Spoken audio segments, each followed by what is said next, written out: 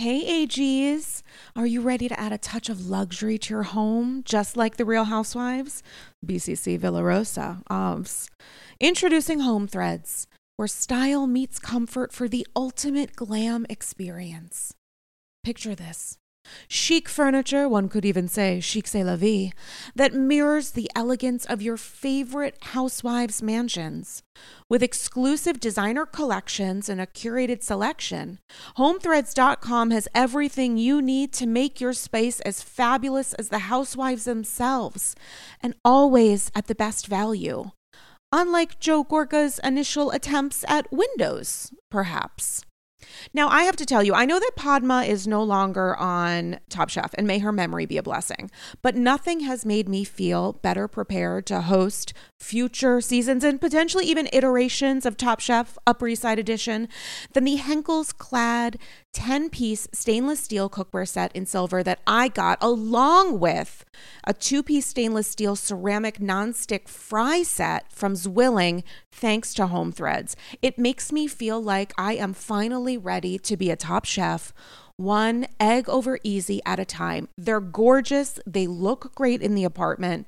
For someone like me who lives in New York City, with a very small space, what I have in my kitchen is important because guests who come to visit me see it. And I'm so thankful to have discovered Home Threads because now I feel fully prepared to make eggs a la française. Head over to HomeThreads.com today and live your best Real Housewives life. Go to HomeThreads.com/AndyScrolls and get a code for 15% off your first order. Again, that's HomeThreads.com/AndyScrolls for a 15% off code off your first order. Home Threads. Love where you live.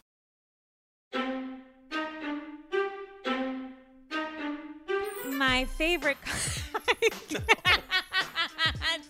okay. My favorite color is pink, but if you piss me off, I'll only see blue. Shut the fuck up. I hate you. Pride month may be over, but just like Bronwyn, I'm still gay.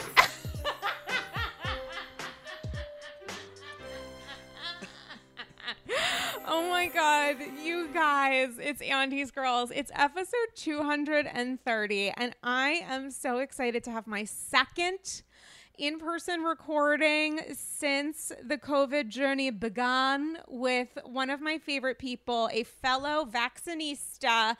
You know him as the content manager pop culture at Betches Media, the host of the Pop Alarm podcast, and the creator of Instagram, Insta Classic, Insta Famous. Put it is a price of admission is to follow it on IG before you get into the Housewives Museum. Bravo by Betches. You guys, it's Dylan Hafer. Hello, Sarah. You're so befuddled.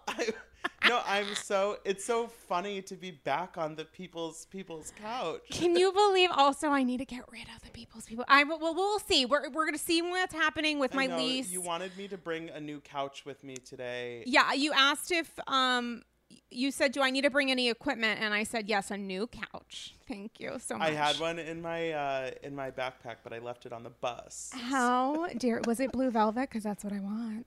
Oh, yeah. It was like what is it? A cloud couch? Like what? There's like a couch that like influencers lives in the sky. Have. Oh, no, God. I feel like it's the couch where like when you watch the Architectural Digest YouTube videos. Oh, love. Like they always are just like naming like artists and brands and designers as if they're just like, I mean, I guess for like the Architectural Digest like people they know, but they're like, yeah, like that's my couch from like Mama blah, blah, blah. And you're like, oh my God, like one of those. Like I would love one of those. Dakota Johnson's Architectural Digest. You just got to go to that, guys. If you ever just need to feel limes. good. She loves limes. Her dog's cemetery or whatever, or cat. Some sort of animal is buried under her pool or whatever. My favorite part of that Open Door, the series is Open Door. They're so good. You guys have to, it's like 15 minutes of joy. It's honestly bliss. How adamant she is that they are not to see the inside of her bedroom. Love it. And like at one point when she is like leading them out of the yard, there's like a door open behind her and it's like her bedroom and they're like trying to get a peek and she's like, wait, no, stop. And it's like, I mean, I support people's privacy. Like you know, celebrities deserve rights, like all of that. But it's so funny that like the AD cameraman is like trying to get a glimpse inside Dakota Johnson's bedroom. And I think they're all slightly awkward because they know that it's off limits. And she's like, no, you're not. I just like, love her she's so like, much. I'm going to tell you to fuck off with a smile on my face right now. Like, get the fuck out of my house. I have to say, I've seen The Social Network at least 40 times, at least 50 times. I've watched it over, and I went on a vacation in Miami one time, and it was the only thing I listened to. I've listened to the commentary bajillions of times. It's one of those movies that I vibe to. I love the music. I love the energy. I love the edit. I love literally everything about it. And I remember watching it and being like, who is that during her scene? First film role. And she was incredible. She's so magnetic. I love her. I think she's absolutely fabulous. Yeah. She's one of those people where like she like burst onto the scene with 50 Shades of Grey.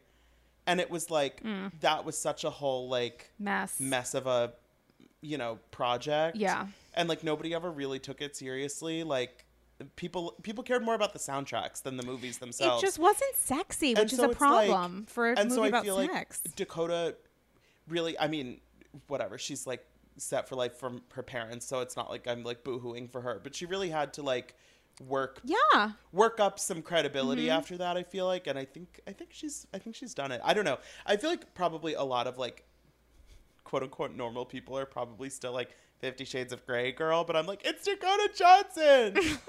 I did recently, it was on something, or you can stream it on something. I've watched it out of order and I never read the books. I've only seen the first one, and I've also only read the first book. I think there are 3. I read the first book when I was in high school. So I remember I had it on my Kindle to hide it. Yeah. My mom, because it's like rated R if books were rated, it's right? Rated NC-17, baby. Maybe I should read it. I didn't tell my mom that I had read it until like a few years after, until I like knew she couldn't be mad anymore, and then she was kind of like, "Oh, like how was it?" I remember my colorist assistant went up to me when I was like getting my hair done, whatever, and blah blah blah, and she's like, "Oh, have you read this book?"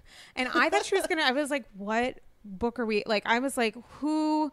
Like I was thinking it was some sort of like political something or whatever. And she's like 50 Shades of Grey. And I had never heard of it. So I had no idea what she was talking about. I didn't Google it. And then I went to a dinner with some people shortly thereafter and they were talking about it. And I was like, wow, you guys are like big readers. Like good for you. And then you're like, oh, you're all just horny. You're all just, but maybe I should. Is it sexy? Do you feel the sex when you're reading? Like, does it make you feel, not like, you don't have to say like aroused, but like, do you feel connected to it?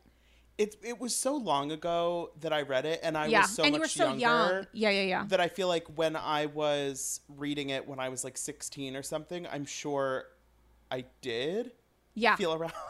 No, but like adult people were reading it and feeling aroused. Totally. Like I'm not I saying feel like that was my experience then. That I but also it was kind of like forbidden almost. Whereas like if I like sat down to read it, you know, like on a Saturday at a coffee shop now, I don't think I would be like, oh my God, I'm hot and bothered. Like it might be like I might enjoy the reading experience, but I don't think I would be like, well, what is this doing to me? I also totally wasn't connecting the dots, even when because I assume that we're the same age because we are. So even when you're telling me you read it in high school, which is the same period of time in which, again, I was experiencing that hair appointment, and then at a dinner, we were both in high school during that time. So even though you said high school, I'm still associating you saying that with like being the same age that I was when it happened. So even me asking you, like, did it make you feel good? I'm like, wait, this is a different thing. He's telling me he was younger. I specifically remember having my Kindle. I was in a community theater production of The Music Man,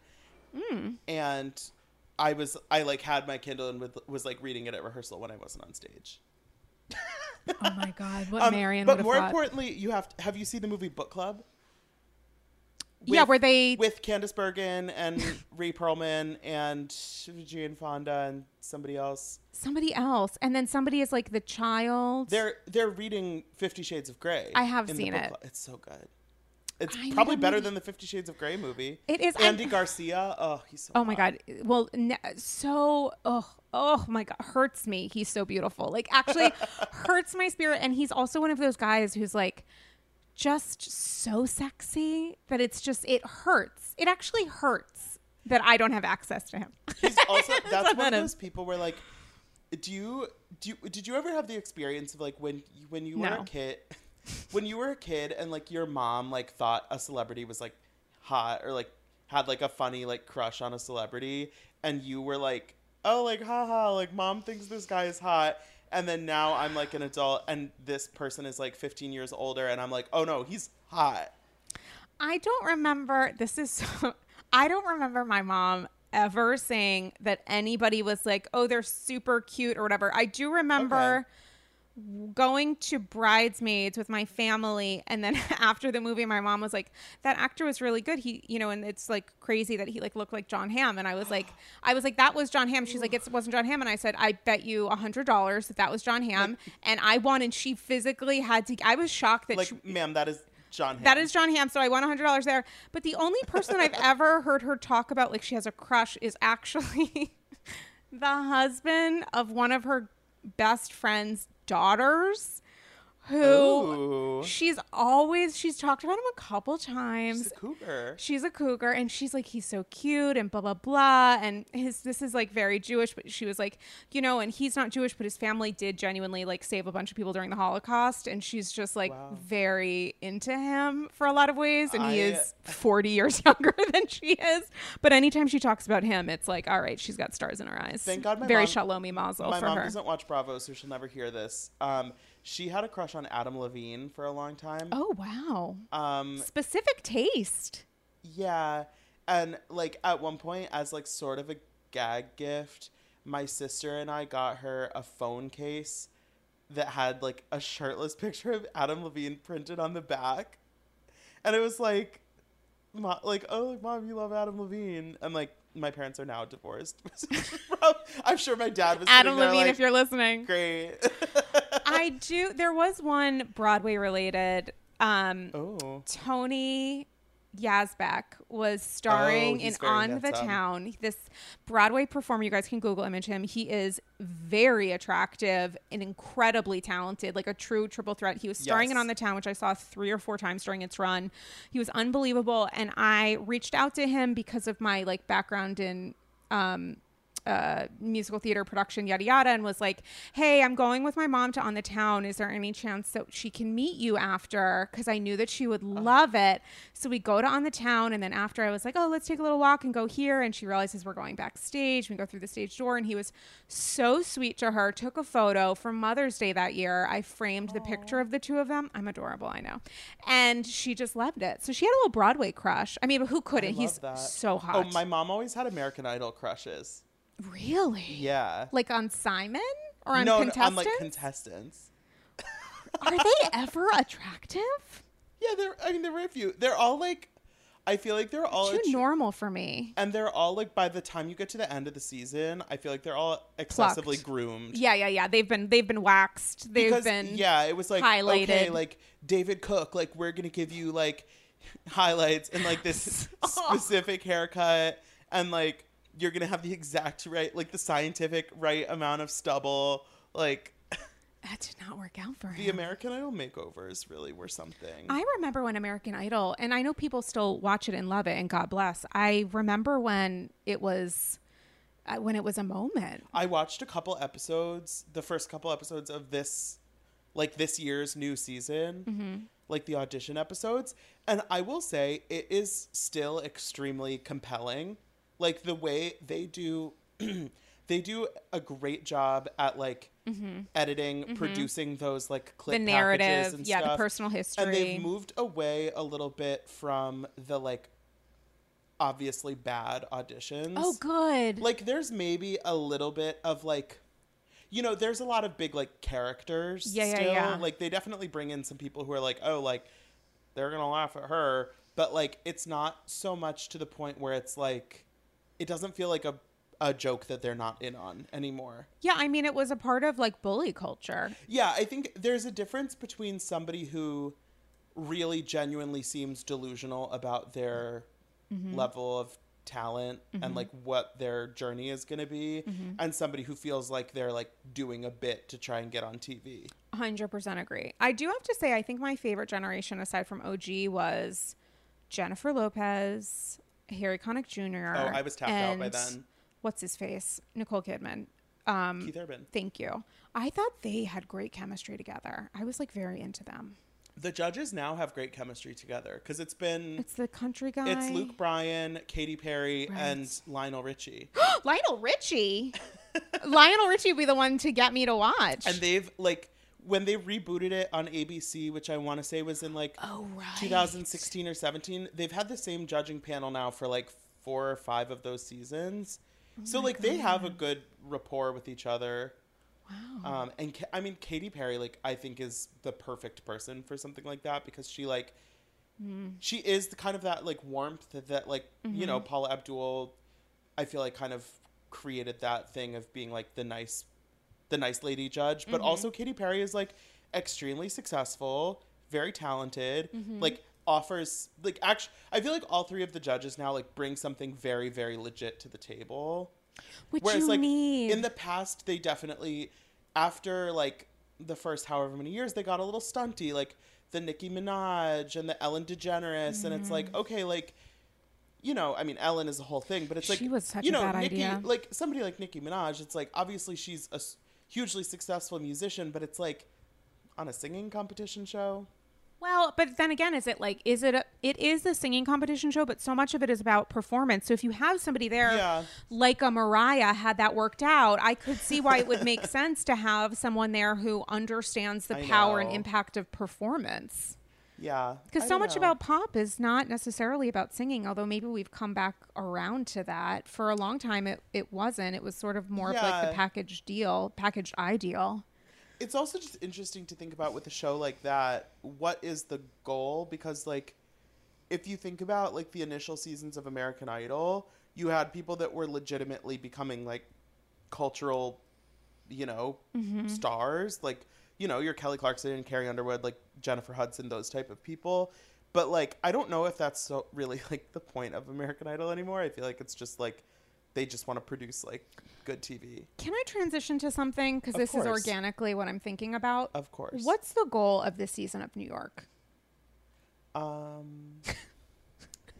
You know, that... Somebody had that conversation. I feel like... Well, it's interesting because, like, it's like, okay, so what is the goal of any season of Housewives? I feel like, first and foremost, the goal is, like, delivering entertainment over however many episodes, and that usually would be made up of, you know, some compelling personal storylines, some, you know, like interpersonal, you know, feuds, you know, falling outs, whatever, friendships, fights, you know, make up, break up, all of that shit. And then, like, there's got to be an element of fun. Like, you know, I feel like every good season of Housewives has the, like, the good drama, but then also, like, the more lighthearted moments. And I feel like this season of New York, it's like we're missing the personal storyline from, like, half the cast. I feel like Ebony is giving personal storyline. Leah is kind of giving personal storyline. I feel like since the first episode, I feel like we haven't gotten anything from Sonia, personally, which pains me to say. We're not getting a lot from Luann, other than her sobriety, which is important, but, like, okay, she seems fairly stable in that this season, I would say. Like, it doesn't feel like an active push and pull in the way it has been in the past. And, I mean, Ramona, we're getting real estate, maybe. But, like, I don't think that we're really getting anything that compelling. And I don't know. Like, we're not getting the moments of fun either. Like, it's hard in a cast with 5 people, plus, you know, Heather, Brashawn, whoever is going to be, like, you know, trying to fill in the 6th slot. You know, there's just not a lot going on. And, I mean, sobriety is great for those who choose it, but, like, when you have a party and, like, it seems like the objective is like drunken antics and 40% of the cast isn't drinking. That's only going to go so far. Or you get a different kind of antic and it's a different kind of experience. Yeah, like I thought it was weird going back to the second or third episode of the season, how like when they got to Ramona's house in the Hamptons, that first night was the Burning Man party. And it felt like such a, you know, they're in this backyard party. There are literally only 5 of them there. And there's like an open bar. And after they did that, like, energy healer shrieking in a circle type of thing, it was like the only activity was like, now we're going to get drunk. And it's like, maybe we need to rethink the, like, what these events are going to be like. If you aren't having like a big party and it's only going to be the cast and 40% of the 2 out of 5 aren't drinking, and like it's questionable whether it's like good for them to even be around that environment. It's like, and it was the same actually at this week's the dinner in Harlem. Yeah. One of the like segments of the evening was like this cocktail That was so class, and odd it's like, to me. That was there so are 6 odd. people here and 2 of them don't drink. Like, for all that's been said about, you know, Ebony's like history lesson or whatever, the cocktails was the weirdest part of the evening to me. I was like, why are you having like a instruction recipe cocktail time? It really made me feel like the question that I came out of that episode watching or thinking, the question that I came out of that episode thinking was like, who is the audience? Is the audience, when we're talking about things to people, when we're a cast member on the show, is the audience that you're thinking of the people that you're filming with in that scene, or is the audience the literal audience of viewers watching at home? Because that makes a difference when we're having conversations, whether they're about passion pursuits or friendships or really complicated conversations around race or politics. I need to know, when you are talking to someone, are you talking with them because they are a vessel to the greater audience, or are you genuinely trying to make a connection with them? And that's not geared toward Ebony specifically. I think it's a conversation or a question for like everybody, because right now it doesn't feel clear. And as a result, I deeply cringe watch these episodes because I don't know what I'm even watching anymore, or why I'm supposed to care. And I think with the scene at the end of the episode with when Ramona had Ebony over at her apartment, obviously, I mean, that scene from top to bottom was a rough watch. It was a mess. It was a mess. Yeah, I watched it. I watched it twice on same Tuesday. I watched just that part twice. And, you know, both times I felt like I had to kind of like grit my teeth to get through that scene. But then it's like on top of the specifics of that, it's like Ramona says at the beginning of that scene that she invited Ebony over because she wants to get to know the meat and potatoes of who she is as a person. And it's like, so if Ramona's saying that, she's telling us that she wants to really get to know Ebony and like get to a you know, like a deeper place with their relationship, which is great. Like, if you're going to be on these shows together, like that's what we would hope, because it's like, that means you're actual friends and not just like coworkers. But then every single thing that Ebony tries to bring up, Ramona doesn't want to hear, doesn't want to talk about, doesn't want to engage in. And I understand, like, if there are certain topics that are less comfortable for Ramona, or like if she doesn't want to talk about politics, that's fine. But it's like, you have to be willing to, you know, choose your battles and like push and pull. And it's like, if you're telling us that you want to get to know this person, this is who Ebony is, and this is what matters to Ebony, and this is what, you know, this was also the week of the election, which was... Can you imagine talking about anything else? Right, it's so disingenuous. I wouldn't have wanted to hang out with over me that week. 100%. Well, I was crying to you about shit that week. Remember? And I was like panicked and didn't know what's gonna. I was literally, I remember texting you crying in Central Park. Yeah. But so it's like, when you're talking about who is the audience, it's like Ebony says later in that scene when Ramona's like, "Oh well, we had a lovely time," and it's like, "No, we didn't." And it's like, is that scene actually for Ramona to get to know Ebony better, or is it because, you know, the producers or whoever think that the audience wants a scene of Ebony and Ramona one-on-one, because it's like, to be honest, like, watching the show 8 episodes in, I don't see a reason why Ebony and Ramona really should be better friends than they are.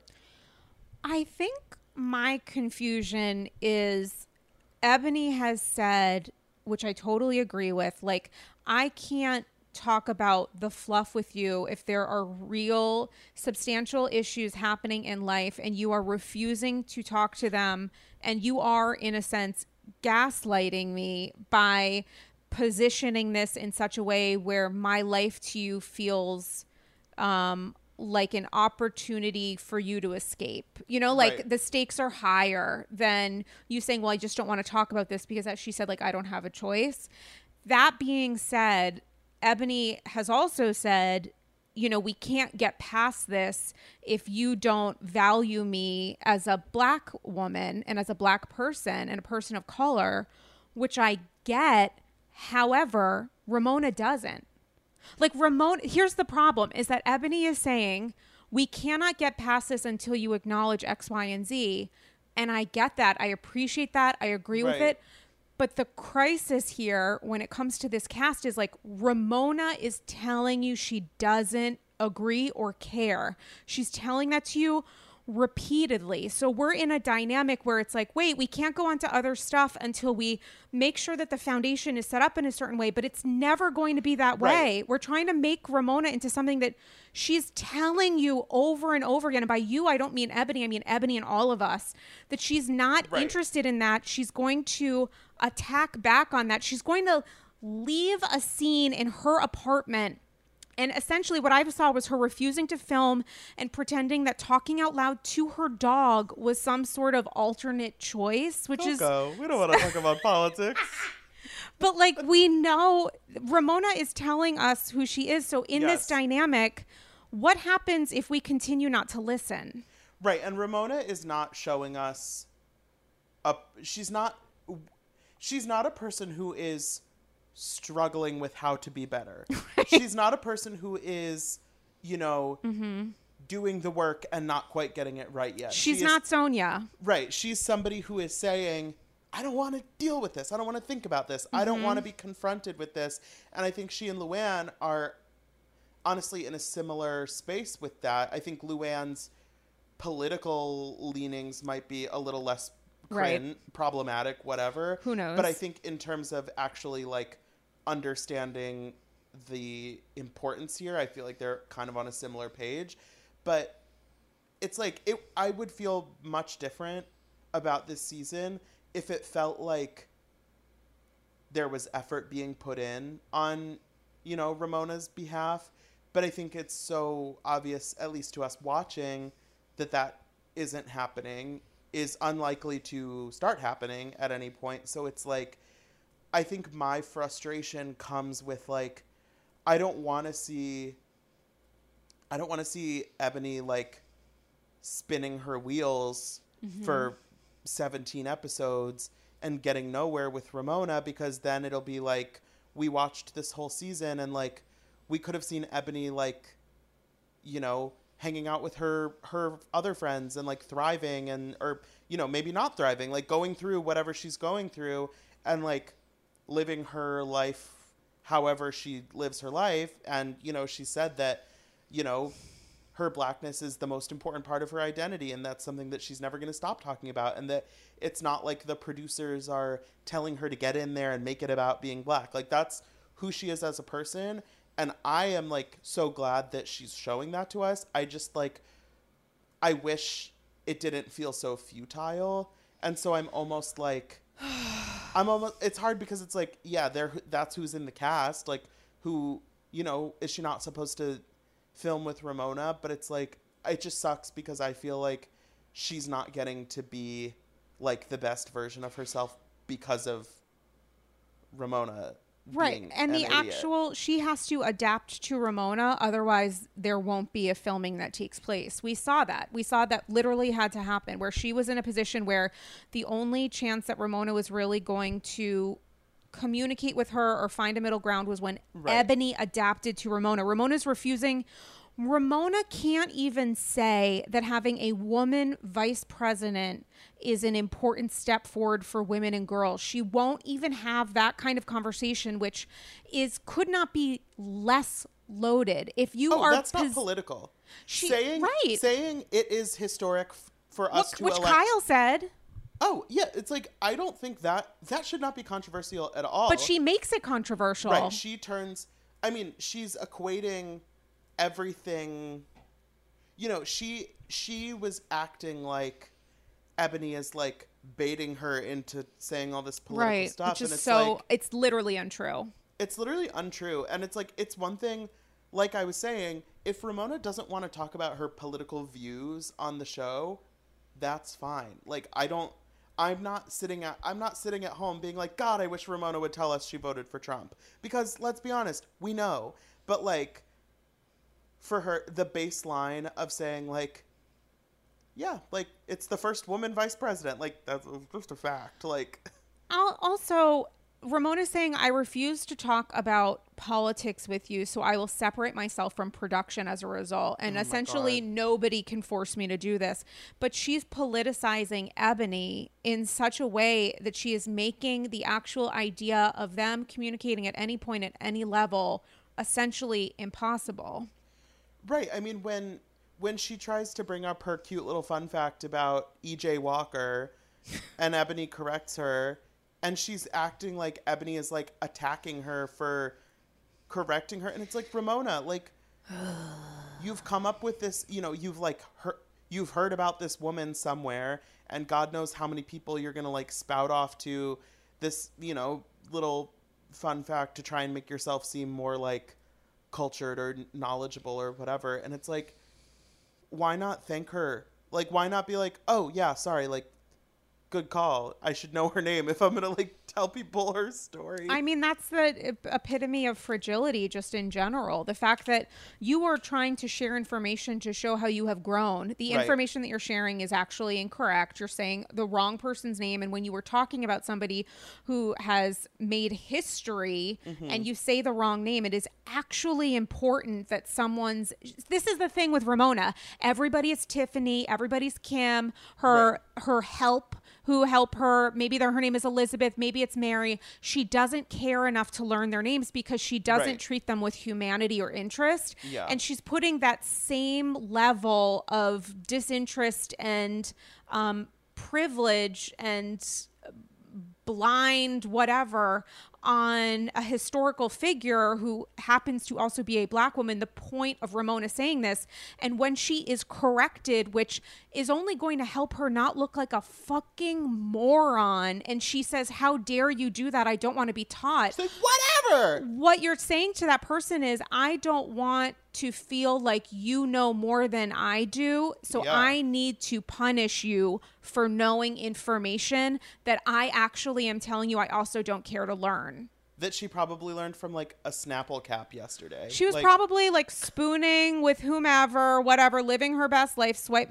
Harry Dubin, and she was like, what is something that I can say that makes me look like more of a person instead of some sort of melting down robot, because it's just the same shit all the time. But she's, it's the warranty on Ramona is running out. And I don't mean that even in the context of this. I just mean that in the sense of like, this season is so fucked up. It's so old. It's so tired.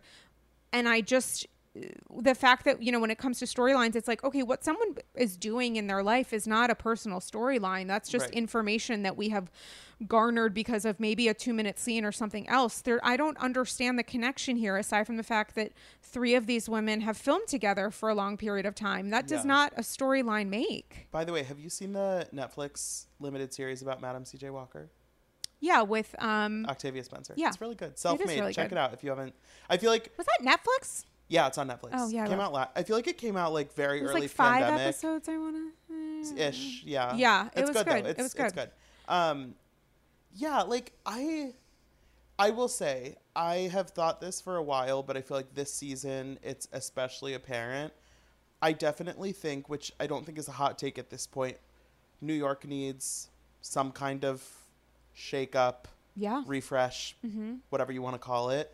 And I feel like that will not really happen as long as Luann, Ramona, and Sonia are all still on the show.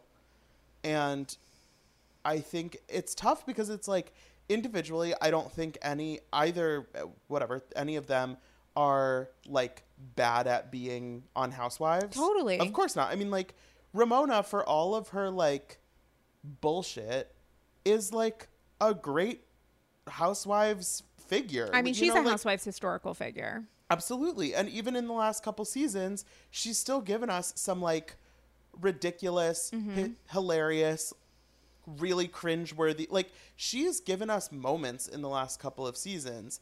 And I think same with Luann. Luann, if I feel like since Tom. yeah, like since Tom, like since the, you know, I've been traveling, I've been to prison, I feel like she hasn't given us as much. And of course, like, I love Sonia. I think Sonia is great. I think Sonia benefits from being the most flexible in terms of who she gets along with. But I think looking at them as a trio of these kind of like, spiritual OGs, I guess, like, the show will never feel fresh as long as 60% of the cast is made up of the three of them. And so I really think, like, you know, last season, I feel like for kind of the first time, there was real talk about, like, is Ramona going to get fired? Right. Like, you know, it was kind of in the wake of the Stassi and Kristen and all of them. Like, it felt more like, oh, she's kind of problematic. Like, will that play into it? Like, people seem to be kind of over her on social media, which, like, clearly Bravo could give a shit about. But I feel like last year was the first time where there was kind of a tide of, like, it might be Ramona's time to go. And I feel like this season even more so. I mean, we're not close to the end of the season yet, but it's like, I wish we were. Jesus. I know. It's so bad. It's like, I feel like Ramona or Luann, it like really might be time for one or both of them to go. Like, I mean, honestly, like, I don't think you can put it aside given the season we've watched, but like, even if there was no, you know, questionable, like, racist dynamic going on, I just feel like for the vibe of the cast in general, there needs to be like some momentum. Well, there needs to be engagement. I felt like that was the strangest part of the event that Ebony coordinated and hosted, which was like, we're all pretending that these women are curious. And what we're learning, especially this season, is they could not be less curious. Sonia Right. is curious. Leah is supportive and curious, but Lou and Ramona, when you talk about there was no air dynamic, it's like they're the ones sucking out all of the air in the room because it's such an uneven kind of chemistry where we're pretending that these women are choosing to participate in a night that is in many ways set up to be educational, and it is so apparent. Again, it's like, who's the audience? Was the audience your cast Right. members that you're filming with? Because as Leah said, like, these women aren't interested. It's not going to they're not going to be engaged in this. And so it's like, should we adjust our thinking and our strategy for the women, even if we disagree with how they feel? Or are we doing this so that we can engage with the greater audience, meaning the Bravo community? I don't know what the answer is. I just know that this is like, it's such a uneven, odd, outsourced dynamic just as a cast that it's never going to do anything when it comes to like this group coming together, because it just feels like the foundation Right. doesn't exist. Well, and we're getting like these weird clips of scenes that we didn't see where Oh, yeah. when like Sonia, Sonia. Luann, and Ramona are like talking shit about Ebony, basically. Why didn't we see that scene? I don't know, because it's like we go straight from, I don't know, that scene may have been before the Harlem party. I don't know. The scene of them panning was Sonia giving her reaction to the Harlem party, if I'm remembering correctly. Sure. I believe you. I believe you. But it's like, okay, so they clearly all three of them, you know, Sonia seems to be a little more on board with what Ebony is bringing to the table. So much than more the on other board. two. Oh my God, 100%. But they're all expressing these feelings of like, Ebony kind of talks about this too much. And I feel like it's like the editors are like maybe afraid of making these three look worse than they already do. That's interesting. And it's like, because it's like, if they showed us a whole scene that was just these three old white ladies talking shit about the black girl, then it's pretty apparent, like, you can't really be like, then to cut to Ramona being like, I just want to get to know her better. Like, I want to get to know her on a deeper level. When you know that's so and obviously a lie. Right. Right. And so I feel like they're kind of like cutting and pasting. So it's like we only get like 2 little comments about how they were bored at the dinner. And it's like, okay, but then we have to pretend that all of a sudden Ramona like wants to be besties with Ebony. And it's like, that feels so inauthentic. And it's like, I don't, especially when I feel like Ebony is being treated poorly by Ramona, I don't want to watch them try to be better friends. Like, I don't want to watch Ramona, like, cry into her arms because it's like she hasn't earned that. She hasn't earned, like, Ebony's time, basically. I 100%. I could not agree more. So, can I ask you a question? So you moderated a Clubhouse that immediately followed the New York app this week, which was on what day of the week? Tuesday. I was 100% going to be like Wednesday, and I knew that. Tuesdays at 9. Tuesdays at 9. So you moderated, along with a friend of ours, Jared Alexander, a conversation on Clubhouse with Ebony. Yeah. And I'm so sorry I wasn't able to make it, but please, can you give us some insight on what was discussed and your feeling coming out of it, and if that has changed your perspective on the season or episode so far? Yeah, so it was interesting. I know Ebony had reached out to Dave Quinn, also our friend who runs Club Bravo on Clubhouse, and she had basically, you know, asked for this space to talk about the episode. And so Jared and myself, you know, moderated, and it was really great to hear Ebony. I know Ebony's done some other Clubhouses and Instagram lives and things like that. I haven't been super plugged in. Honestly, so, it's a lot of content at the end of the day. It's a lot. When you're a content creator, it's hard to like literally watch every single thing. But it was really great to hear Ebony speak about and kind of unpack some of these Roni dynamics really on her own, on her own time, you know, in a space that, you know, was designated for that. And really, I mean, it was a very like, you know, positive space around her. It's not like people were coming up and being like, why were you mean to Ramona? Like, it was a, you know, I would say a pretty pro Ebony space. Totally. But it was great because she clearly felt safe and supported in that environment to really share more about, you know, like where she's coming from as a person. And it was, you know, to hear her talk about how, you know, there's this idea that like production brought her on to like bring up these topics of race and like they, you know, want to whatever, make the other women, you know, look better. I don't know. But it was to hear her talk about how this is something that is not like, it's not like an uncomfortable or a difficult topic for her to talk about being black and her identity as a black woman. And she's talking about how, you know, that is the most important part of her identity as a person is her blackness, and that she's not going to shy away from that, and she never would. And also that, like, you know, people are saying like, oh, like, why'd you plan this dinner? And she's like, because that's like, she's like, I planned an event that was fun for me. Like, this was what I wanted to do with these women. Like, I was excited about that. It wasn't like production came to her and were like, can you do an activity about black people? Like, this is Ebony's shit. Like, this is what she enjoys talking about. This is what she enjoys sharing about, you know, her culture, her people, her identity, like all of this stuff. And so I think like that's the biggest takeaway for me, is that like Ebony doesn't feel like she is in a position where she's forced to have these conversations. These are conversations that she is always having in her life. Like, this is who she is as a person. And I think it's important when you're watching it, whether or not you're loving her as a housewife, to really be understanding of that this is who she is as a person. It's not like something the producers have told her, like, get in there and talk to Ramona about race.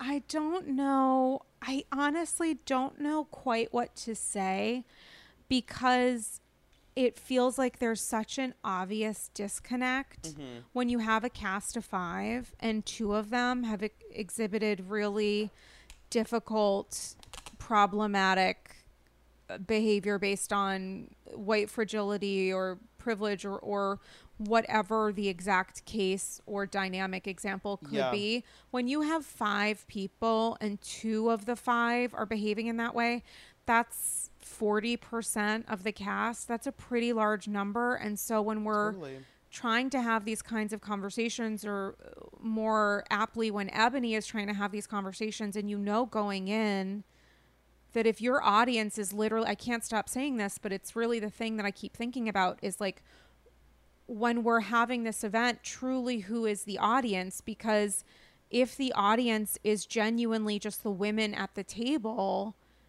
I don't know if you would construct the night differently. Like, what is the goal in that night if you know that Ramona is one of the attendees and it's literally like 5 people and Leah's sister? You know what I'm saying? Like, what is the actual goal? Because it's ultimately, is it to inform these women, to inspire them to learn more? Has Ramona ever exhibited an interest or curiosity in things outside of her wheelhouse? Like, why would we think that for something as important and also sensitive as this topic can be, when to one person this could be seen as a celebration of important Black figures, to Ramona, who is so obviously not curious about this and also absurdly fragile in her own, in any question of her intelligence or whatever else?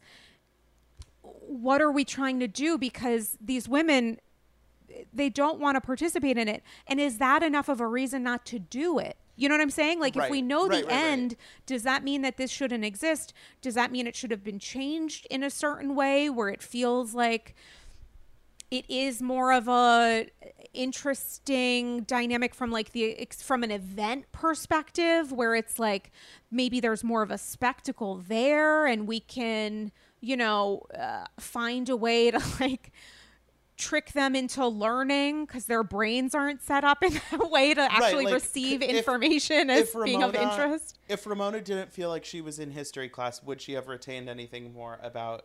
And is that the goal? Like, and genuinely, the answer might be no. Like, the answer might be that there's no way for Ramona to get it. Right. But yeah, I mean, I think at the end of the day, it's like there is no perfect situation, because Ramona's kind of a shitty person, and like she's not the only one. And like Ebony, like I think Ebony really is like doing her best in this situation. 100%. But I'm sure she would acknowledge that she's not perfect either. Totally. And so it's tough, because it's like, really, you're just, it's a little bit like trying to fit a square peg into a round hole. And I don't mean Ebony into the group. I mean like the whole dynamic idea of like Ramona being like somebody who is, I don't know what's the right, inclusive and, has great, viewpoints about all of this stuff. It's or like, even social graces. Right. Like trying to impart all of this knowledge upon her. That's the square peg into the round hole, because it's like Ramona's, little ear holes are so tiny, and there's so much that she doesn't know.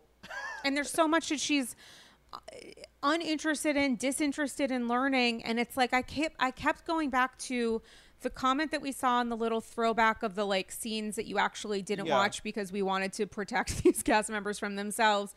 But in what Sonia was saying, where she's like, yeah, it was sort of a difficult event, because what she's saying is like the Ebony quote unquote educator thing. What she's not saying is the fact that, like, again, who's in the audience? Like, what she's saying is like, Ebony was talking about this in a way that, and I'm forgetting the exact phrasing and I apologize, but in a way where Sonia was like, yeah, maybe it came across as being preachy or whatever the language was. But the thing that we're not saying is like, okay, but then what's the reverse of that? Like, who's in the room? Like, how do you even decide the manner in which to, and we all know it's being filmed and it's also Ebony's first season. There's so many layers to this, which is why it's actually interesting from a nuanced perspective if we as white people, because we have the privilege of being able to step out of it and like zooming out on all of this. But you know, there's Leah's confessional where she's saying, and I don't disagree with her, that it wasn't landing. I think everyone can agree with the fact that that event didn't land. And I keep thinking, right.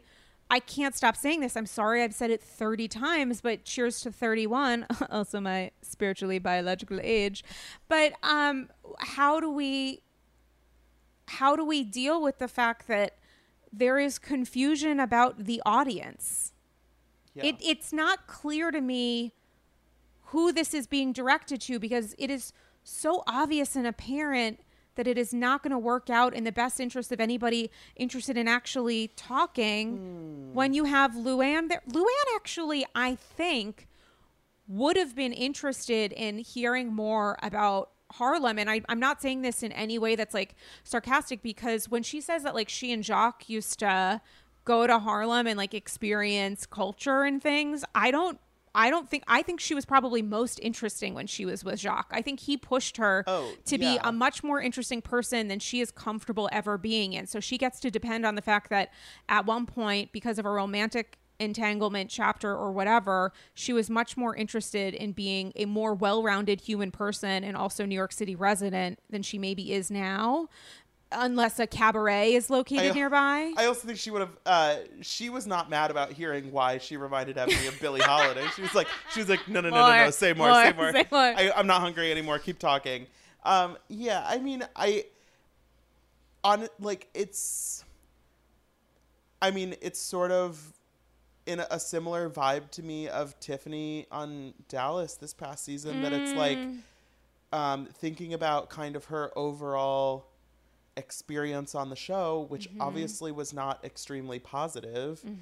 And I just I have a tough feeling that Ebony might kind of end up in a similar position after this season, where it's not that she had a bad season, because with Tiffany, I think at the end of the season, most of us watching, at least people that I talk to, are like, give Tiffany a fucking, Nobel Peace Prize, like Peabody, for the work she did this season. And also I enjoyed her presence on the show, but that it's like at the end of the season, when you're dealing with this group of women, are you going to come to a place where you feel like you've had a positive enough experience that you even want to be there anymore? And I mean, we'll see what happens with Tiffany. It seems like there's mixed signals about whether or not she even want to come back. But Ebony also, I mean, if I recall, when we were in this clubhouse room, like somebody, made some passing comment about like, I hope you're on the show for a long time or something. And she's kind of like, yeah, we'll see. Because it's, I mean, like, for somebody like her, if she has all this stuff going on in her career and whatnot, it's like, why would you want to keep being in a position where your job is to try and get through to Ramona Singer? Like, that sounds like the fucking worst job in the world. And I know she's not getting paid enough for that. Because it would be, I don't think any housewife has ever gotten paid enough to try and educate Ramona Singer about race relations. I don't know what is going to happen next season. I just have to say, in the best of times, this season leaves me befuddled. And it's so unfortunate. Like I do typically, except for the last couple of weeks, like historically for AG for years, I have watched each episode at least twice, and twice was more in the minimum side. And the first time I watched, I'm like texting, I'm doing whatever. You tell me things about like, oh, remember that scene? I'm like, I don't remember that at all, because I'm like DMing somebody. I don't give it my full attention, but I also am able to like fuck with it for me. Right. And then the second time I watch it for AG, and like we were talking earlier, and I was like, I watched the last scene a second time with Ebony and Ramona. Yeah. But I couldn't watch the episode again, which it made me so depressed, to be honest. It just is so, I can't stop saying it. I'm sorry. It's so bad. And then I'm like, okay, well, my reward for that is watching Beverly Hills again. I was just going to ask, how many times did you watch Beverly Hills? Only 2.5, but Yeah, but I you will weren't- watch it 30 more times. I watched it 2.5, but you were like glad to do it.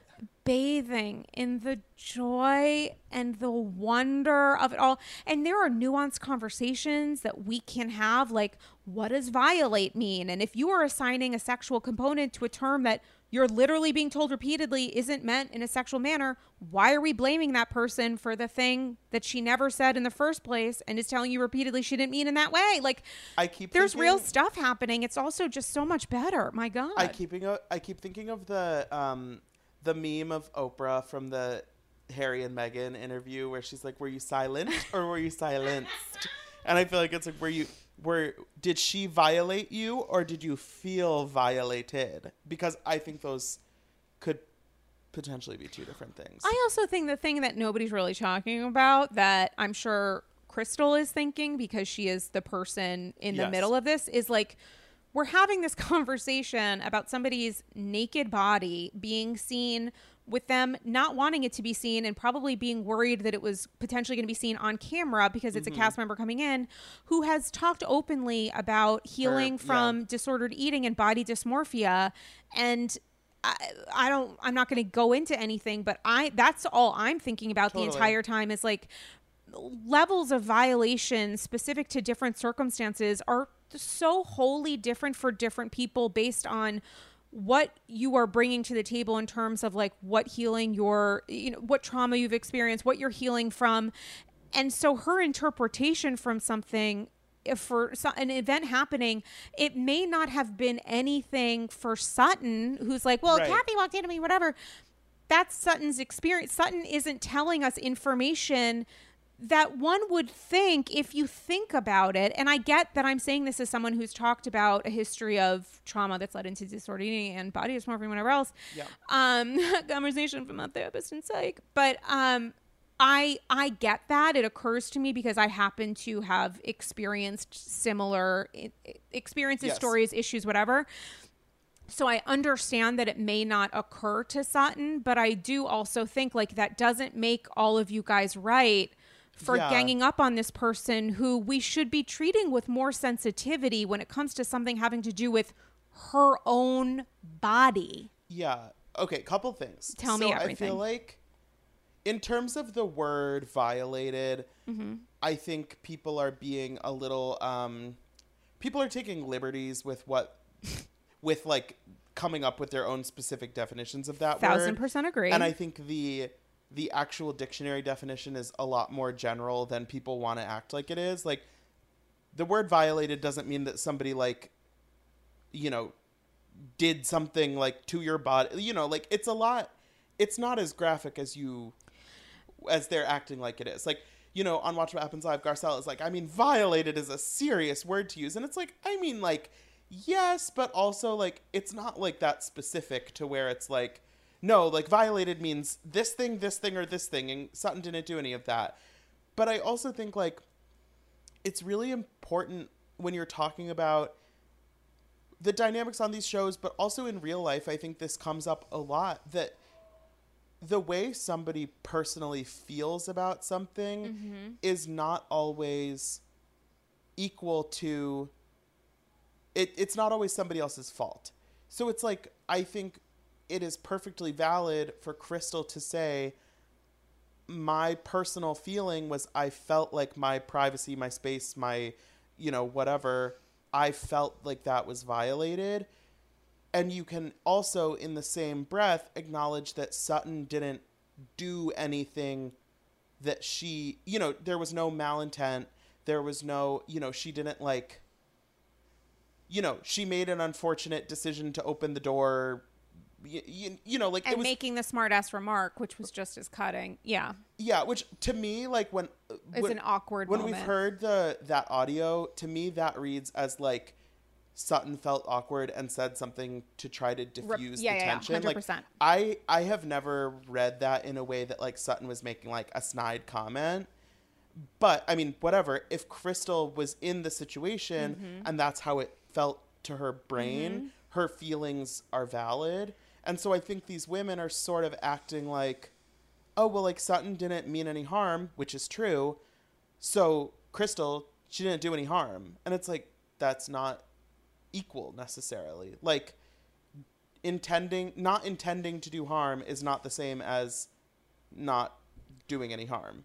Well, and I also think that everyone is pretending that they understand the definition of to violate or to be violated, Right. and they happen to be wrong. So it's like that deserves to be corrected. Like, even when she's telling you she still wants to use the word violated, and she's also saying, I'm doubling down so that you guys understand it in no way means violated as a regarding my body as a sexual being, Right. a sexual form. It has nothing to do with that. And they're like, yeah, but because we only assign violated with the Me Too movement and Exactly. sexual violence, that's the only way that you need to choose a different word. And because they are wrong, when it comes to information and being factually incorrect, it actually matters. Right. It's not about only and ever about intent and impact. Exactly. If you are also using the idea of questioning the intent of her use of a word, and your questioning involves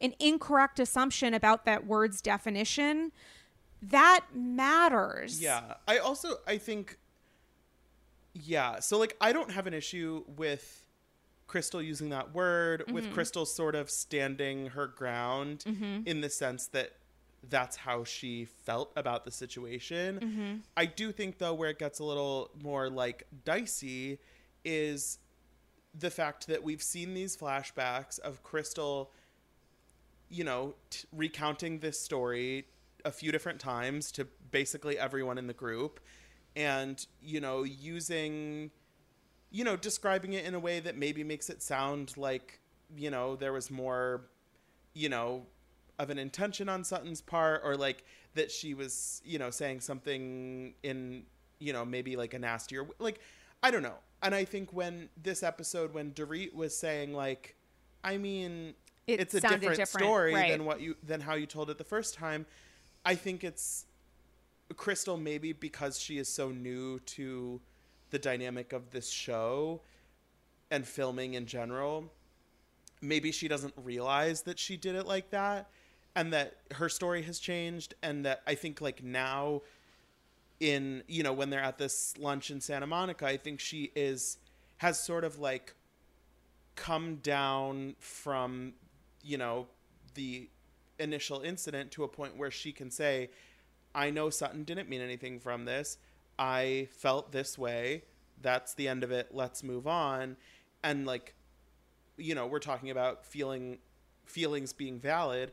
I think Sutton's feeling of, like, Crystal was kind of, you know, talking shit about her, coupled with the other stuff when she was saying, you know, she was crazy, manic, all of this other stuff. I think Sutton has a lot of feelings about sort of how Crystal was talking about her. And so I think it gets messy because it's not a one-way street, because then Crystal was kind of involved in this, like, you know, the way she was talking about Sutton, which I also think was, like, not great. So I don't know. It's like, I think it's like, I see both sides, but in the sense that I think there are, like, two separate issues at play, kind of. And I think that the women in this group are not necessarily doing a great job of acknowledging the different layers going on. And so it feels like Crystal, like, why can't you just let it go? And, like, Sutton, like, why can't we just stop talking about it? And it's like, because you guys aren't actually even talking about the same thing. And also, Sutton has violated her, not just in walking in, or the end result was Crystal feeling violated, not just because of Sutton walking into her, but also Sutton saying, like, the goal of life is for us to be colorblind, and when you hold me accountable for that, I'm going to get upset because you say the word "that girl." So we're having this conversation where Sutton gets to play the victim, but so many of us are remembering in our heads what we just saw one or two episodes earlier, which surely Crystal is also thinking about, or maybe looking back on and thinking, which is like, cool, so Sutton is the victim in this dynamic because she's so worried about her reputation. I would be real worried about saying that the goal of the world is to be colorblind, and then telling a woman of color, I need an apology because I didn't like the way that you responded, essentially defensively, when I quite literally told you I don't care about your experience. Like,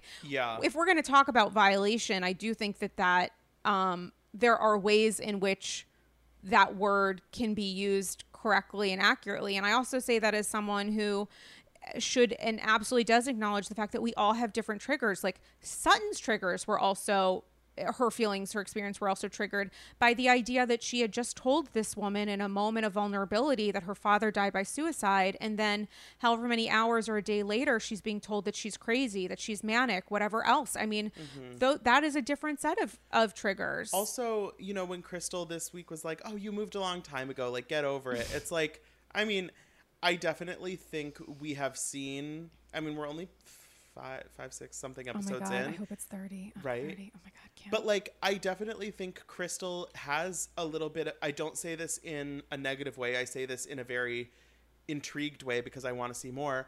I think Crystal has like a little bit of Mean Girl in her. Oh my God, and I die for it. And I love it. We need that energy on BH. And so I need somebody that's like, I'm not going to just lay down. I think Sutton has and play dead. I think Sutton has used to, correctly clocked that in a way that maybe the rest of the cast sort of hasn't picked up on or hasn't been the target of enough to really give a shit about it.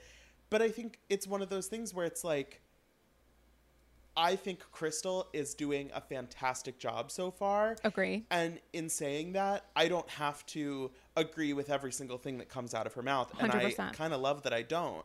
Because it's like, I think there are certain situations in which she is spot on and super correct. But there are also certain situations where I'm like, I think you're going about this kind of the wrong way, and I love it.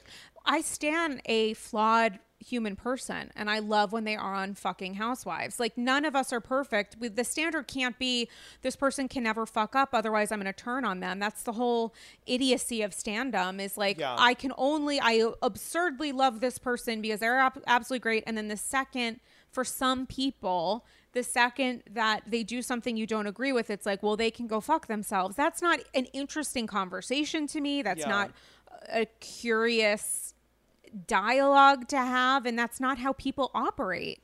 I'm also super curious to see kind of how Sutton and Crystal develop within the group over the course of the season, because it seems like, based on interactions that have happened kind of while the season has been airing, it seems like Crystal is closer with the majority of the group than Sutton. Like, when they had that party at Kathy Hilton's house, like, it was maybe the second episode or something. When there was she did like a viewing party for when Yes. she entered and she threw this whole fucking glam thing. It was Die like, for her. at that event, it was like Off camera, guys, in real time. It was like everyone but Sutton and Garcelle, I think, were there. Maybe there was like one other person missing, but like, it was definitely like, oh, maybe Erica wasn't there. Maybe. I don't know. Even if she was, But was she? it was like Crystal was like at the event. She clearly is close with Kathy. They were on Watch What Happens Live together. Like, probably the most fun Watch What Happens episode in years. Like, it's encouraging to me to see that this dynamic is developing and that Crystal hasn't been like ostracized from the group because of whatever she's bringing to the table, and compared with seeing Ebony come on to New York and basically immediately being sort of the outsider and having to kind of like put in all this effort. And same with Tiffany, that happened on Dallas. Like, seeing Crystal actually like slide right into the group and get right in the middle, but not in a way that makes her like a party of one fighting for her life. She's felt to me like a natural fit. Oh, absolutely. And it was interesting because when she was announced as a housewife, like back when they were filming, we really didn't know anything about her. Nothing. She is, she's not somebody who's had a really public persona in Thank the past. God. I didn't feel like I had much of an idea of like, where her alliances were going to be. I love like, a private individual. What her personality was going to be like. And so it's been kind of like a fun surprise over the last few weeks to really get to know her a little bit and to see kind of like how she engages in these social situations, and I'm loving it.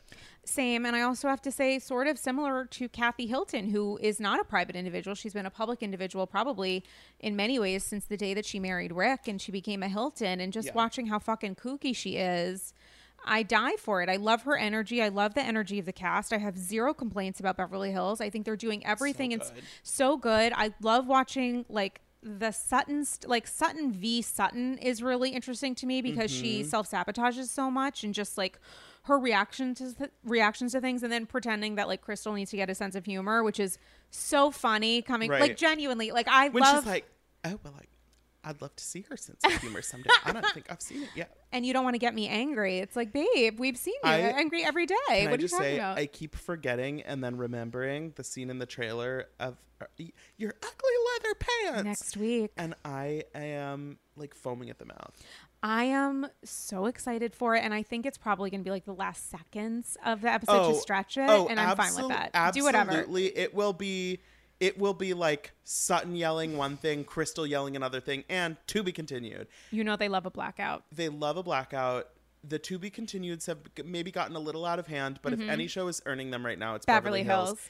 I have to say, it makes me so happy. And I genuinely never thought that this would be the case, that Erica's divorce is not even like... Chef's kiss. It's not even like carrying the season. And I mean, we're clear, like, you know, she just got divorced 2 episodes ago. Like, there's going to be more, like, obviously unfolding. Up. But, like, there is so much more that's happening. And I feel like when filming was happening and the divorce news was breaking, kind of the fear in the back of everyone's mind was like, is this going to be another Beverly Hills season where everybody is, like, hanging on by a hope and a prayer and a thread until this one maiden storyline happens, and then for 12 episodes they're gonna like milk this for all it's worth, and it's not actually gonna be that good, because we've had that in the past with, like, you know, Denise Gate, Puppygate, you know, what have you. And that's kind of why Beverly Hills has been so flat in the last few years, because they've relied on these kind of like artificially inflated scandals. And to see that it's not happening like that is like, well, it's the group isolating against one, usually pushing them out. Right. But what happens when that potential isolation comes within the group itself? Like, what happens when it comes from within the majority power, and how does the majority power react to that? Yeah, and it's super interesting because I understand if you are friends with Erica, you know, like if you're in the position of a Rinna, a Kyle, whoever, I understand the inclination to maybe give her the benefit of the doubt and to be like, okay, well, like, you know, she's going through this divorce, like, you know, like, we don't know what she knew, blah, blah, blah, blah. But it's interesting the level to which these women seem to be kind of like closing ranks around her. And I'll be super curious to see, like, if that's kind of something that they're doing publicly to kind of not give too much away about the season, or if that really continues once we've seen more of it unfold on the season. Because Garcelle said on Watch What Happens Live this week that at the point we are in the season with filming, right, the like fraud news hadn't reached broken them yet. If it had broken, it hadn't reached them. Definitely, it hadn't broken in the fresh way that it did. Yes. Late 2020. Yeah. There were lawsuits, whatever. I don't think. But it was like the house of cards came tumbling down in one fell swoop for a lot of people. Right. We hadn't seen the headlines about like sham divorce. And so I think it'll be really interesting and really telling to see once that starts playing out on the season, do the other women in the cast, you know, start to kind of distance themselves from Erica? It doesn't seem like that's going to happen. Because, you know, like, since more recently, they've still been on Instagram, hanging out, Fox, whatever. Fox Force 5. Can't. But it's, like, it's going to be really interesting to see, like, if things develop more. You know, we're supposed to be getting financial records. Yes, she's forced to turn them over from like, her landlord. All of this stuff. It's like, is there going to be a point of no return where these women finally feel like they shouldn't be friends with her anymore? Like, is that going to happen? Is it more likely that they may be nervous about talking to her for things because they know that ultimately they could get like subpoenaed? I mean, I think that's why she was like, I'm not going to tell you guys fucking jack shit about what's really going on. It is so interesting to see her weave a web on this show. And online. Yeah, but like what she's saying. She's a real sassafras, that one. It's really interesting to see kind of like how she's going about this, because I will say I think it was last week's episode when she first, walked in the door, was talking about the divorce. This is what happened with Tom. Like she said more than I expected her to say. The question is, of course, whether any of that is true, how much of it is true, to what degree it's true. But like she gave more story than I was kind of expecting. So it's been interesting to watch. But like this week when she was in the car with Rinna and she's like, I don't know about any other woman, like blah, blah, blah, blah. And it's like, I don't know if I believe that. Mm-hmm. I mean, she had texts from Trisha A. Bigelow from like 2004, 2011. Yeah, why did those become suddenly available? And like, granted, I know they filmed that scene before she posted those texts on Instagram because that was in December. So like, there is a lot of interesting timeline stuff going on here that I would love an explanation of. Erica, if you want to... Erica, if you're listening. Erica, if you're listening, we'd love a timeline. But it's just super interesting because, like, I don't know. I can't think of the last time we had a storyline like this where we had so much information out in the real world and then we watched a housewife craft a narrative around it on the show. And, like, it's like a choose your own adventure. Choose your own what to believe of, like, okay, do I believe, like, this half of Erica's story, or like, do I think that detail is a lie? I mean, it's just like some of the stuff, like when she's talking about like selling her clothes on Vestiaire and like, then she... And Sutton's like, why are you doing this? Like, I took the couch. I took the Chagall painting. Like, there are so many little breadcrumbs that she's dropping. And it's like, which ones of them are gluten-free? Like... Completely. It's fascinating. How could she ever possibly attend BravoCon? Is there a world in which there's no way? People would be yelling. People would be, even if they don't do a Q&A. As far as I've seen, I don't think they've had her doing any press this entire time. Andy said she's not doing press, and then the next day there were shots of her in the press line at the Nickelodeon Awards. So she's not doing press where she has to talk. Right, she did a step and repeat, but she wasn't taking questions. Right. I don't think she's been on Watch What Happens Live yet this season. I'm curious to see if they will ever make that happen this season. It's going to be really interesting. Because, I mean, it's hard to imagine for me that they won't have at least some of the Salt Lake cast at BravoCon, and like Jen should be in town. She's gonna. Her trial starts the day after. I want to see a copy of like whatever document when she like requests to her judge to come to New York 3 days early for like a work event. I want to see her Google Cal for October. I think it's probably got to be something. But like, how could Erica in Beverly Hills? Listen, worst panel at BravoCon by far. Times her Google million. Cal is probably a mess because Stuart can't organize it for her.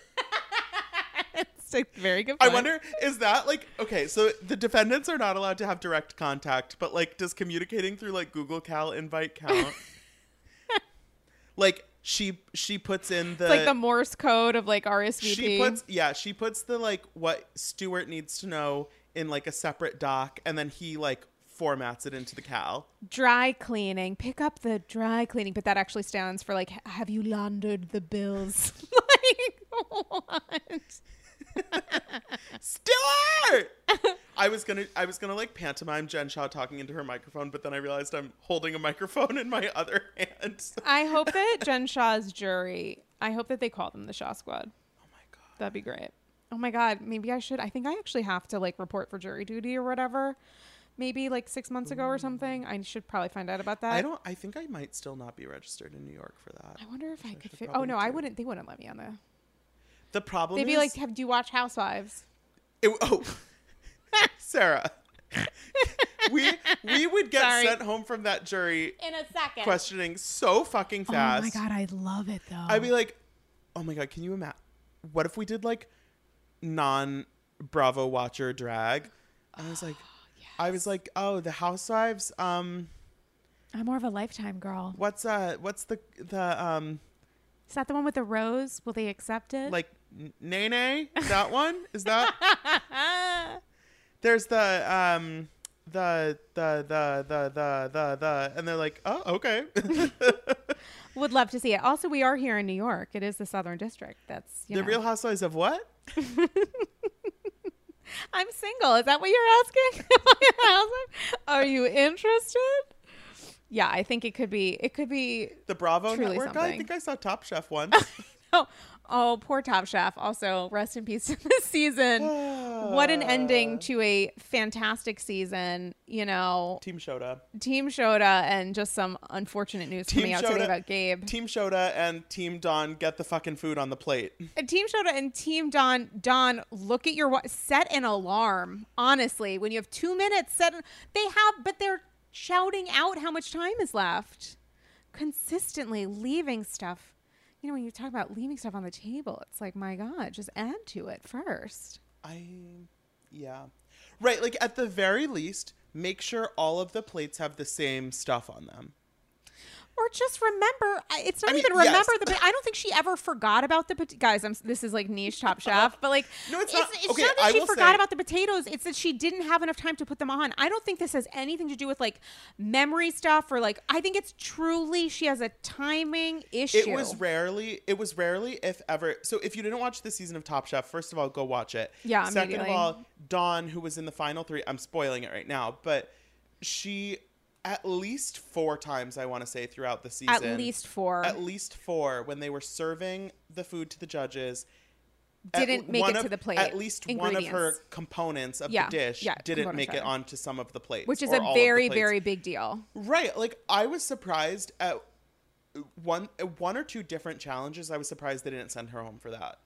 I mean, the potatoes, that really like gutted my spirit, to be honest, because they loved her dish so much, and they were like the only thing would have been something to like sop up the. And she's like, "Yeah, I had the potatoes. They were supposed to be the star of the dish."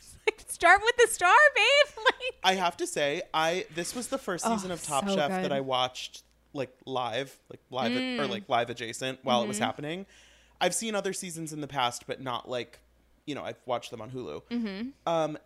I was surprised whenever I did post about it, how many people would respond with opinions. Like, in my mind, Top Chef is like more of a niche Bravo show, but I think it's actually less niche because people who don't watch Housewives and stuff fuck with Top Chef. 100%. I think it can be 2 different audiences, and I just have to say, like, I'm such a Top Chef fan. They have maybe the single best judging panel on TV. Padma is so good at her job. Holy shit. Everyone there is as a judge so and a host. Fucking qualified. They're so good. They're so good. Their dynamic with each other is great. The way they okay. The thing is with Top Chef that I didn't realize for a long time, and I think this season made me appreciate it. They are cooking at such a high level. Like, it is so unrelatable in like the cooking aspect. But the way they bring it to the viewer, the way they talk about the food, the way they raise the stakes with the challenge, the way they like kind of break it down makes it so exciting and makes it so much more interesting than other cooking shows where they're cooking kind of like basic shit, but like, like on like, if you're watching like Hell's Kitchen or something, they're literally making the same food every week, and it's just like Gordon Ramsay yelling. Nightmare. But Top Chef, it's like so elevated. Prestige. But the way that like Padma and Tom and Gail like bring it to us and talk about it, it's like, oh my God. And it translates to the audience because we speak through the language of passion, and everybody on that show is so passionate, and you can know that someone's talented without knowing what an amuse-bouche is, and if you don't know, the chance is likely that they're going to teach you. And unlike Ramona, we're all interested in learning. Those little chyrons that they put at the bottom of the screen, like explaining, what a different dish is or what an ingredient is or a cooking technique, like whoever on their team like writes those and like adds them in does such a great job. Also, I feel like Top Chef, was from an era, like it premiered around the same time Housewives kind of started. Like, it's very like old school Bravo. And I feel like that was an era of like competition reality TV where there were just like 1.5 million different shows. And like most of them we probably haven't thought about in 14 years. But like the way Top Chef really like rose above that. And also like definitely at one point when I hadn't really watched Top Chef, I was like, oh, like all of these shows just have like a hot host, but like Padma is like so fucking good at her job. That's the thing that I have to explain to people when they're like, why should I watch Top Chef? And like, is Padma good? And it's like, wow, like she is extraordinarily talented, and she knows food. She knows how to humanize people. She knows how to translate even the judging perspective to the contestants, knowing how it'll be reflected on the audience. Tom is unbelievably fantastic. I'm also a foodie, even with like dietary stuff, and I fucking stand so hard for Tom that it's wild. And he's so good on TV, and also such a talented superstar, genuine celebrity chef. And it's like, it's just everything is wonderful. Gail is fantastic. It was like a sea change for me when I realized that Padma wasn't just like the host. Yeah. Because it's like, we also came from Katie Lee Joel, who, I mean, that was the first season host. It wasn't. It was a different kind of show with her. Padma's die for Padma. This is a Padma stan account. I also love her. If you watch Top Chef, I don't know if this is like a thing that everybody picks up on, but when they talk about the prizes and it's like a cash prize, her commitment to the phrase "furnished by." Oh my God, San Pellegrino. But it's like, and then it'll be like, for this week's quick fire, the prize is $5,000, furnished by Campbell Soup. Like every time it's furnished by, and I just love that specificity. Also, I want to buy everything. It's like the love and admiration genuinely I have for these companies and brands for like giving my beloved contestants money. I like them more. It really is very Congratulations. You are the winner of this week's Quick Fire Challenge. You win $5,000 furnished by our friends at Whole Foods. I have to say, just shout out to San Pellegrino. I really do actually genuinely enjoy your products, and I love a glass bottle. And that's all I'll say about that. I just love it. Top Chef is so good. Dylan Haver, Top Chef is so good, and so are you. Tell the people how to follow you on social and listen to your amazing pod artistry. Oh my God. Yeah. Artist store. Well, so my newest endeavor is my podcast Pop Alarm, which is a pop culture news podcast that comes out 5 days a week. And the episodes are 5 minutes or less. It's like your quick updates on what's going on in entertainment news and pop culture. Obviously, you can get that wherever you listen to podcasts. And I also am the co-host of Mention It All, a Bravo podcast, much like Sarah's. Is it also about psychology through the lens of being a woman Bravo? Much like Sarah's in the sense that it's about Bravo. There we go. No, very different vibe. We do that 3 times a week, also wherever you listen to podcasts. And you can follow Bravo by Betches on Instagram for all the Bravo content, and follow me at Dylan Hafer. And guys, while you're following Dylan, which you should be doing, you should be sending me your cash money, because that's my favorite thing to do. Money, money, money, money. Patreon.com/Andy's Girls put up a super-sized Satchel Spectacular hour-long exclusive Patreon app unpacking the Potomac taglines and some crazy wild satchels, including one about Croy that was actually very very informational for me. Croy Bierman. Croy Bierman. I haven't thought about him in a while. Timely and wonderful. I was very into it. It just gave me some clarity on some stuff I've discussed previously. So I loved it, and some great information from someone who works in the finance world about all things Tom and Erica and exactly why he fucked up. Ashley's tagline. Oh, the only thing messier than 2 boys is me. I'm like, honestly, go off. Queen level energy on Potomac. 2 quickies that I do want to touch base on, both of which mean something to me, and I just want to use the AG platform accordingly. 2 great friends of mine, Lauren and Mariah Smith, who you guys may know from the Smith Sisters, which they host with their sister on Radio Andy. They've both been on AG, Mariah multiple times.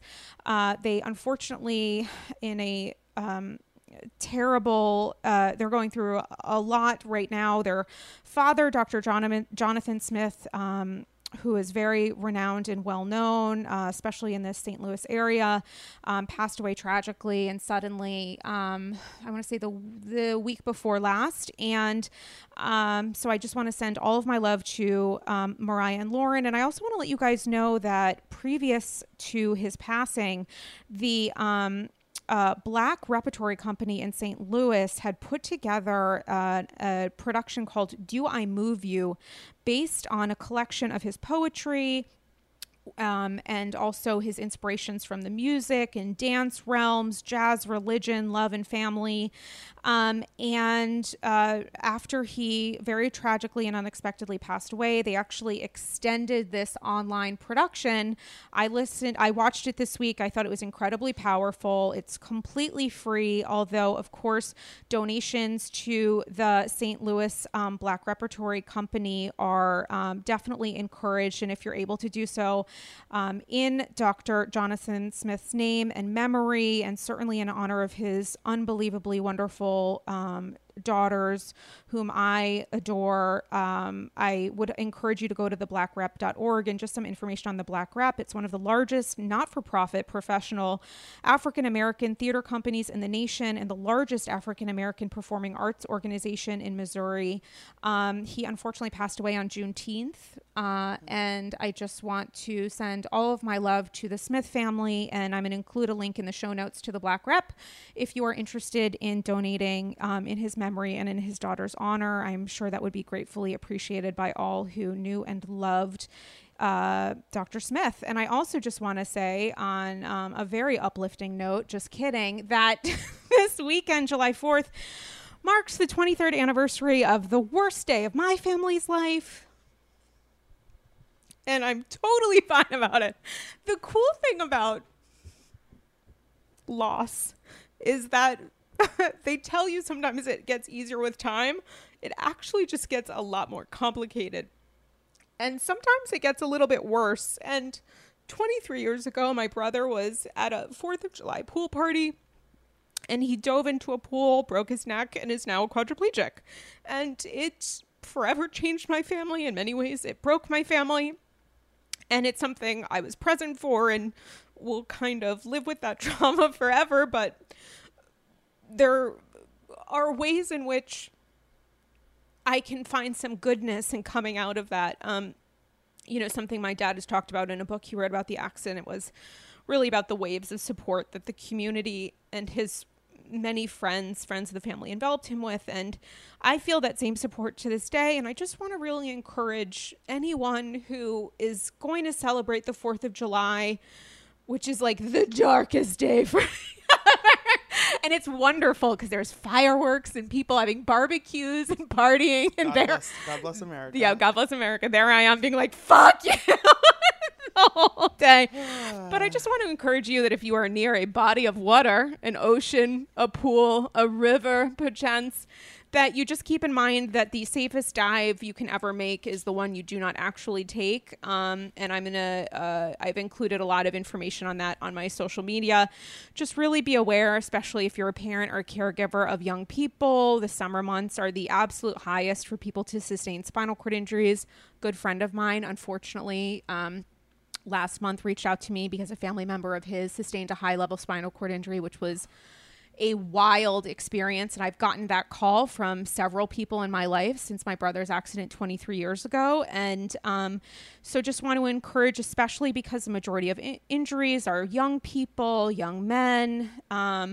There are a lot of things to keep in mind about safety guidelines, and especially because the majority of these injuries do occur during the summer months when you're not thinking about anything else but having a free, fun moment. Just keep in mind that, there are a lot of families that aren't able to experience the kind of joy and escape because of diving injuries. And I just want to say that if my family's story can be in any way a PSA, and if I can share a little bit of the pain that has come from a split-second decision made by so many people every day, I just want to really encourage you guys that water can be deceptive, even if you're a good judge of depth, and have fun, do other things, eat a hot dog. Just please, please, please do not dive. And on that uplifting, wonderful note, just a joy, just what an upper of a day. Can I just say that my favorite moment from Housewives this week was Kathy Hilton saying that Mazel Tov meant Merry Christmas. And I just want to let you know that as a Jew, I knew exactly what she meant. And I appreciate her for that. And I would say Mazel Tov back to her. Mazel Tov to Santa, to the elves, to everybody else. Mazel Tov. Mazel Tov. Mazel Tov to all of you, all the AGs listening. Follow me on Instagram at Dame Galley. Send me your money because I solicited Instagram follower suggestions for what to do for July 4th, since I'll be solo here in New York City. And a lot of people said a massage, and I'd love to do it. So join my Patreon, because I want to go to the Great Jones Spa. And be near a body of water that is in fact a pool that I know not to dive into because of the terrible tragedy. Just floating. Just floating. I don't really, since I got my hair colored, it's like I'm not gonna put my, I'll dabble. I'll bring a bathing suit. Who are you to get me wet? I mean, listen, there won't be a plastic cup. Oh no, wait, was it glass? It was glass. And I asked Kristen about that, and I forgot just now if it was plastic or glass. Just make sure Kristen's not going to Great Jones. I mean, I will wear a pop of color, and it won't be red, white, or blue, is all I'm going to say. I do look good in pink, so there's that. Guys, I die for you. Love you. Hope you're staying safe, staying sane, getting vaccinated if you can, and we will talk to you soon. Bye-bye.